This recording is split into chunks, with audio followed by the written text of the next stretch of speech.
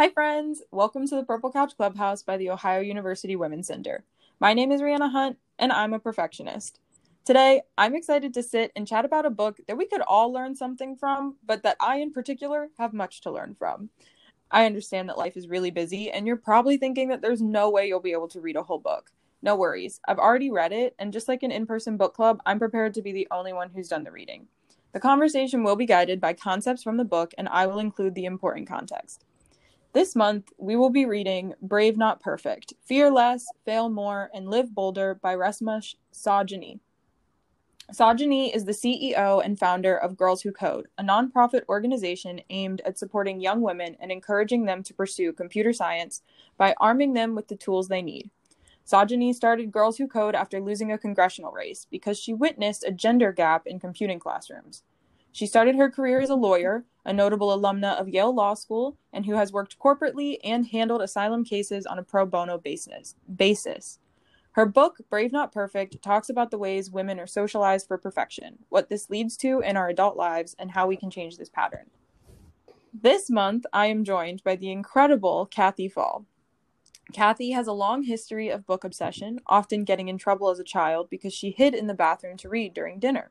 Her favorite book club was a mother-daughter book club she started when her daughter was in 4th grade until she graduated high school. Currently, she's in a book club that has been creatively meeting outside through the pandemic. When she's not reading books, she's the interim associate dean of student and director of the Margaret Boyd Scholars Program. Kathy has a long history of serving women and girls to seek out brave moments in their lives. How's it going, Kathy? It's amazing, Rihanna. Thanks so much for inviting me to talk about this book. Super excited. Thanks so much for coming. I am also joined by the wonderful Isabel Alvarez. Isabel is a first-year computer science student and Margaret Boyd Scholar. If she's to be seen, chances are good that she will be cross-stitching some witty design while frantically wondering what on earth could be causing that bug. Isabel is the soon-to-be vice president of OU's chapter of the Society of Women Engineers and is always exciting to get into discussions about ways that women can be encouraged to take more risks. How are you, Isabel? I'm doing great. Thank you so much for having me. Thanks again for coming. So to start out our discussion today, I want to share that when I was young, things came pretty easy to me. And I've always been praised for my grades, even though I've always found so many of those classes to be easy. My parents and really every other important adult in my life were very complimentary about my grades, and so my 4.0 was something that was always referenced as evidence of my intelligence. And now, my parents are wonderfully encouraging, and they never meant to set up an unrealistic standard, but as a woman in STEM in college, my 4.0 ceased to exist. And instead, I have a glorious 3.5. And for me, if I hadn't had some of the other factors in my life, like my supportive parents, it would have been really easy for me to drop out of science because I have thought at times that not having a 4.0 meant that I shouldn't be a scientist. And not having a 4.0 definitely discouraged my previous drive to go to med school. So, suffice it to say, this book has been speaking to me lately. Saujani's whole book is about this drive to be perfect that we instill in young girls, where at the same time we teach boys to be brave. We don't allow girls to have failures in the same way that we allow for boys to fail, as in get messy on the playground, jump off of stuff, etc.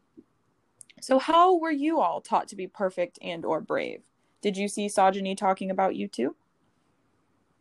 I was really excited to read this book because 2 reasons. One, certainly I have gotten messages about being perfect and realize and recognize that I try to live my life in that way and that it's actually not healthy. And sometimes the messages about being perfect come from two lenses. One, that in order to be successful as a woman, you have to be perfect to compete in a man's world. So that's one thing. And also recognizing that that is also a characteristic of white supremacy, that we perpetuate this perfectionism that we're supposed to really enact. And so addressing and thinking about these concepts has been on my mind. And so I was happy to read about it. Also, I'm a mom of a 20-year-old who is identifies as a woman and is a perfectionist. And so I had a lot of thinking about my parenting during this book, as well as my own experiences. So I'm really excited to talk about both of those things. Yeah, absolutely. I think I came into the book with a lot of the same reasons. Um, my own experience with perfectionism turned pretty bad probably around middle school age. When things started to get harder, I started to tangibly feel the difference in coursework. And I think that's also the time for a lot of people when we start to notice like those gender differences. Who speaks up in your classes? Who raises their hands the most? Who does the teacher select to answer the questions? That was something that I thought a lot about as a middle schooler. And that's when I began to realize sort of the own like negative effect that perfectionism had on me.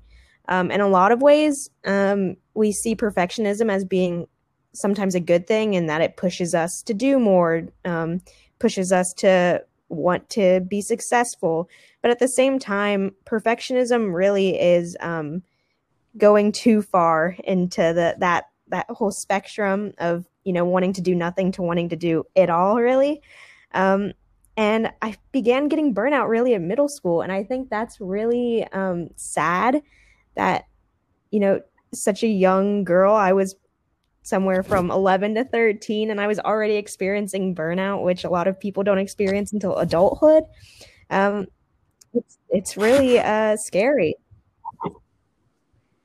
Absolutely. Thank you both so much for sharing that. I really appreciated all of what you both had to say. And Kathy, on the parenting line, I mean, it is never any parent's intention to set their children up with some idea that they have to be perfect. I mean, my parents have always told me that they just want me to do their best. I mean, I can hear both of their voices saying, like, I just want you to do your best in my head right now. But for so long, my best was a 4.0. And so I got so used to that being the standard that I had for myself. And then I internalized that perfection, and it just, here we are now. I'm an adult with a perfectionism problem. So what do we think that parents and teachers of young girls can do to mitigate this cycle?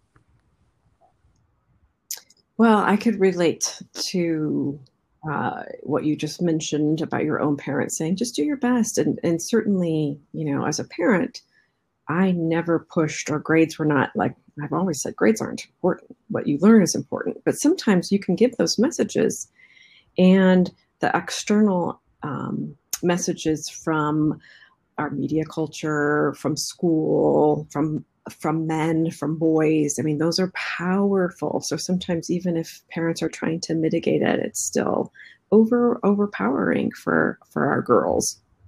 So I really like this idea of thinking about failure and struggle. We always, like, especially as parents, like, oh, we don't want our kids to struggle, right? We want them to have it easier than we did. And certainly, I never want my own child to struggle, but I also recognize that sometimes when we struggle with something, we learn a lot about ourselves through that process, or when we fail. And I think Saujani talks a lot about this in the book. Like, we have our greatest learning sometimes through failure, and but we also get the messages that should be avoided at all costs. So instead, like, how can we create an environment where we celebrate failures and we celebrate them as an opportunity to learn about ourselves, learn how to do it better next time.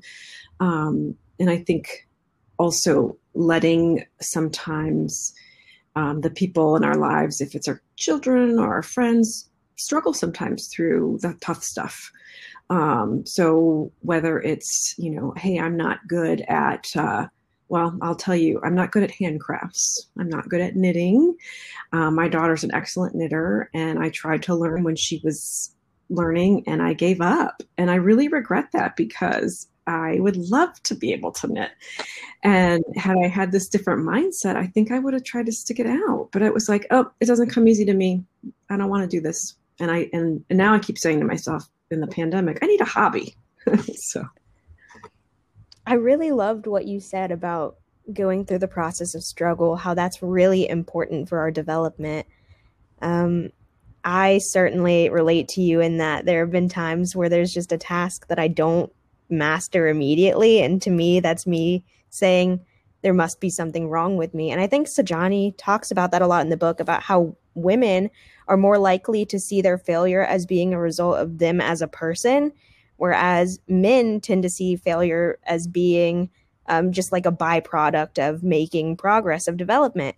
And I think that that's something that certainly teachers, especially for younger children, can help to kind of like cultivate more of a balancing act between the sexes. Like, I can certainly think of times in elementary school when it would have been really useful to know that it's okay to like experiment with things. Like in science class, you know, everything is an experiment. You're you're working towards like figuring things out. But at the same time, when you don't already know something, it can kind of be difficult to get yourself in the headspace where, well, hey, this is something that I can learn, instead of this is something that is, you know, not in my brain. It's not here with me, therefore I don't have it. That type of thing. Isabel, it makes me think, hearing you talk about the story of science and knowing that you're a woman in STEM, is that we also need to recognize that for women, there's these messages that you're not as good at math, you're not as good at science. And so I think that leads to some of that perfectionist thinking, like, I have to know how to do it because the boys in this class are watching me. And if I fail, it reinforces the stereotype that girls don't have a place at this table. And that's something I think especially teachers, parents can address, counteract, and dismiss. Oh, absolutely, Kathy. I love that you brought that up. As I'm also a woman in STEM, and so in the course of my college career, I've definitely noticed that there is a difference in my own feelings about how I'm doing in a class based upon the gender of my professor. When I have a female professor, if I'm struggling in the class, I will feel more comfortable asking for help or communicating what I have going on that's causing me to struggle. I still feel like such a disappointment to her, and like I'm disappointing her as a woman. But when I have a male professor and I'm doing poorly in the class, I'm like, I can't talk to him. Like I have to avoid him at all costs. Like, I have proven to him that this is his, and that's really how it feels. And so I so appreciate your point about that. And I definitely think that it could be so helpful to just let young girls fail. We so often don't let them do that, and we so often swoop in to try and make the day better for them. But to mitigate this socialization, Saujani says, quote, "It's time to redefine courage as a trait attainable by anyone and everyone, regardless of gender or biology," unquote. So how do you cultivate braveness in yourself? When and what was the last thing you did that was brave? I'll go first, because mine is really recent. Yesterday, this might date this a little, but yesterday morning, I actually went to go get my first dose of the COVID vaccine, which was really exciting. I was happy to get that out of the way. But let me tell you, getting that was a whole process, and it goes against like everything in my very nature. I had to like really turn myself into someone who I don't really see myself as in order to do it. First of all, the vaccine location was a 35-minute drive from where I live. Just to let you know, I despise driving. I have horrible driving anxiety. So the thought of having to go 35 minutes there, get it, and then drive another 35 minutes back horrified me. Hated that. And then when I got there, I found out that it was a drive-through vaccine appointment, which means that I had to drive even more while there. And people would like watch me park. It was like, basically the whole event was like the worst nightmare version of what I thought my driver's test would have been like. And it was horrifying. But at the same time, looking back, I'm so proud that I did that I was able to go, that I never at once was like, you know what, I'm just going to turn around and go back home. Part of what was fueling me was the importance, you know, the getting the vaccine is so important to me. That's something that I really wanted. And having to drive there and do all of that was just like a byproduct that I had to overcome. But I'm still proud of myself for overcoming that in a way that like I never like fully had a panic attack. I never really like shut down. And I'm really proud of myself for like kind of stepping up to the occasion. Good for you. And also, you're on your way to being fully vaccinated. Also exciting. I think for me, I'm going to pick a bigger one. That's a little not as recent for me, but it relates to Ohio University. And that's when I took the job to come here. I lived in Michigan my whole life. My whole family was there. And when I was in my 30s, my family and I moved to Oklahoma. That was the first time I had ever moved out of state, moved across the country. And it was a really challenging situation. But I had my daughter. I had a husband at the time, and I wasn't alone. Flash forward, my daughter graduates from high school, and it's time for me to make a change. And I start looking at jobs and realize, like, there's a job I'm really interested in. It's in Athens, Ohio. I've never lived in Ohio. I've never been to Athens, and I'm by myself. And I decided to, take the leap and move to a city where I didn't know anybody, where it was really different than any place I'd ever lived in terms of the small size of the town and kind of isolated somewhat. And it was challenging, and it was scary because there's nobody to depend on. I can remember going to see my doctor for the first time, and have to put an emergency contact down, and I'm like, I don't know anybody in Athens, so I'm gonna have to put someone that doesn't even live here. So it did require a leap and a part of being brave, and I'm proud of doing that and glad I did it, because now I feel like I can do it again. It opens up a whole lot of choices and opportunities knowing that I can do that. Absolutely. Thank you both so much for sharing. I really loved your stories. Isabel, I too have driving anxiety, so whenever I have to go somewhere that is far away, I feel all of your feelings. Especially, the pandemic has made it much worse because now I do not drive very often. But for me, I think the most recent time that I have been brave has been over the course of this semester. I am getting ready to graduate in May, and so I have been job searching, which really brings out the perfectionist in me, because as I am looking through job postings and trying to write my cover letter or edit my resume, whatever it may be, I'm trying to so perfectly fit myself into all of these jobs that sound interesting to me, and that is not what the goal is here, right? And so for me, I have made an appointment with a career coach here at OU to work on that and to work on figuring out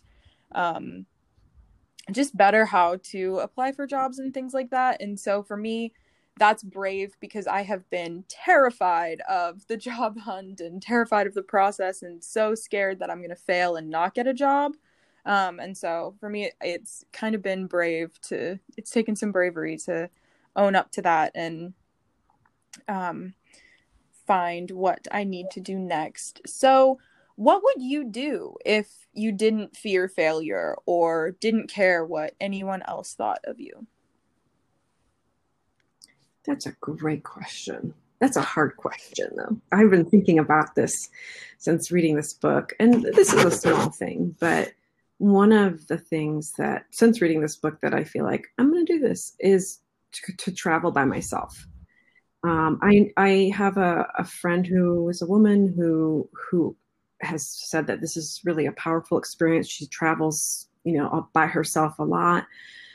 And I've always been like, oh, but it's a shared experience. But I really think at the root of that is like, it's just kind of scary to, do that, to be in a strange place and to be by yourself. And so that's something I'm going to figure out where I want to go and do it and be brave about it, because I think it can be empowering. And also it's an opportunity for a lot of self-reflection. And also I get to do exactly what I want and eat wherever I want and see the sights of what I want. And so there's some beauty in that too. I love that. That sounds really cool. I think that would be a great experience.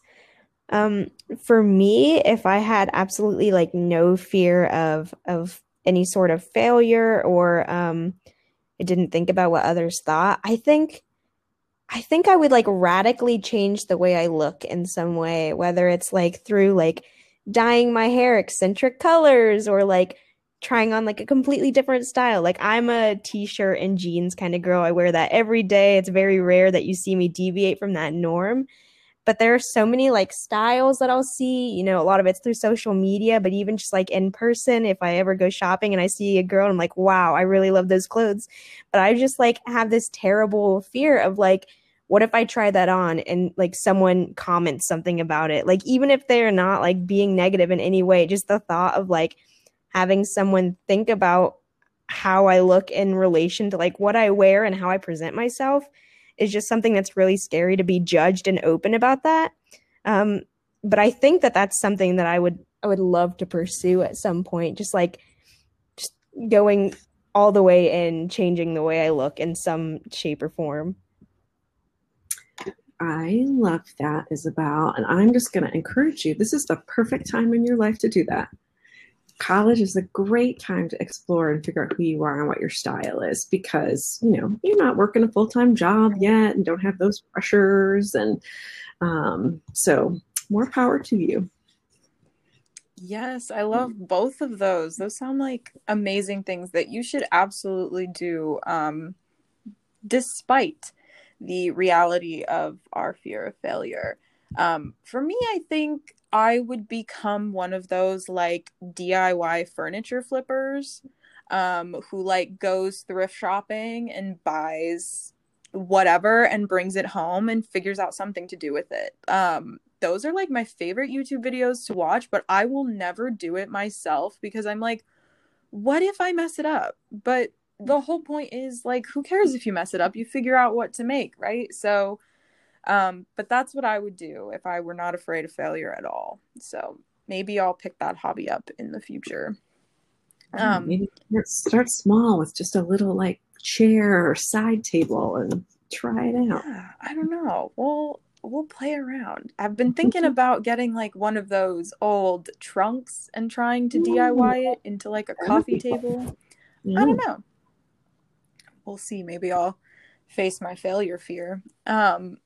So these ideas this conversation overall has been great for figuring out how to make the world a better place for future women. But what about the ones who are already full grown and struggling with perfectionism? The last section of this book tells us how we can, quote, kiss the perfect girl goodbye, unquote. So what strategies have you used, or alternatively should be using, to combat perfectionism in yourself or others? And what could we do to empower those in our circles?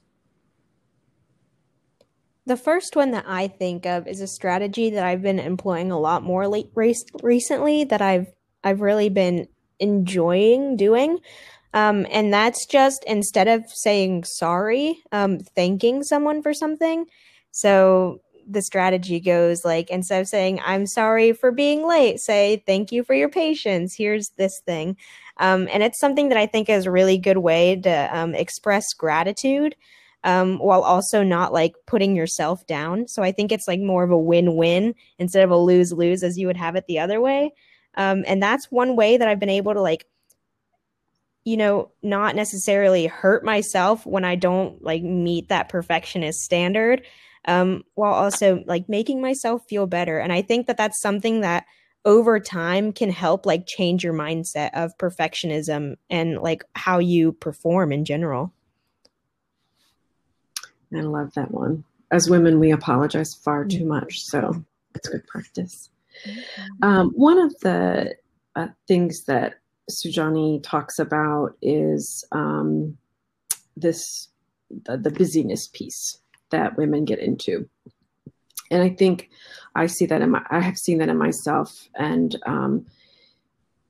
really, it's almost like a badge of busyness. Like if we can help show people how busy we are, that somehow equates to our self-worth. And what that means, though, is we don't say no ever. We're saying yes to everything to show, look how capable I am, look how competent I am. I can juggle so many things. I can juggle more than you can juggle and do it all perfectly. And one of the things that I have been working on for a while, and we're all in different spaces. You two are college students, but I am 50 and fabulous. So it was really in my 40s that I started to realize, like, I can't live this way anymore. It was causing a lot of stress for me, living up to that expectation. And so learning how to say no to things, and kind of going along with that sometimes feels like letting people down, which I think as women we're not supposed to do. We're supposed to be available to people emotionally, in so many other ways. And so for me, that's something that I've worked hard on and feel in a pretty good place, but that can creep up, that sort of desire to show like how productive and busy I am. And so I need to keep an eye on that to make sure I don't overdo.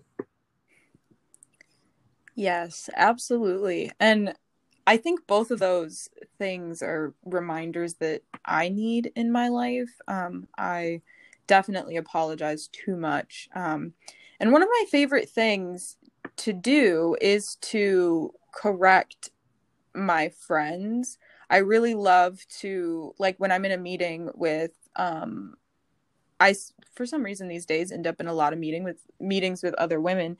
And a lot of the time I will listen to them apologize unnecessarily for things that they don't need to apologize for. And so I like to take a minute and be like, hang on, I know that we're like doing something important, but I want to address the fact that you don't need to apologize there. And that as women, we do that. We apologize for things we don't need to. And telling them to like say thank you instead, and like spreading that message, because I think before somebody tells you that you're apologizing too much, it can feel like you're not apologizing enough for the times that you mess up. And so to have somebody else remind you that, like, no, you don't need to be sorry for that, like, that can be so empowering. And it's one of my favorite things that Dr. Murray does. And so I'm trying to kind of poach that from her and empower my friends as well.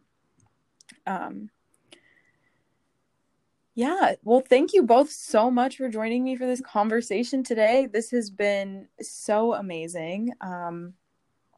And I have so appreciated our talk. Thanks for leading us. And I appreciate the great questions that you posed for us. That helped create an excellent conversation. Yeah, certainly. This has been really nice. I loved hearing what both of you guys had to say. Thank you all so much for tuning in today. This has been the Purple Couch Clubhouse from the Ohio University Women's Center. We have been reading Brave Not Perfect by Reshma Saujani.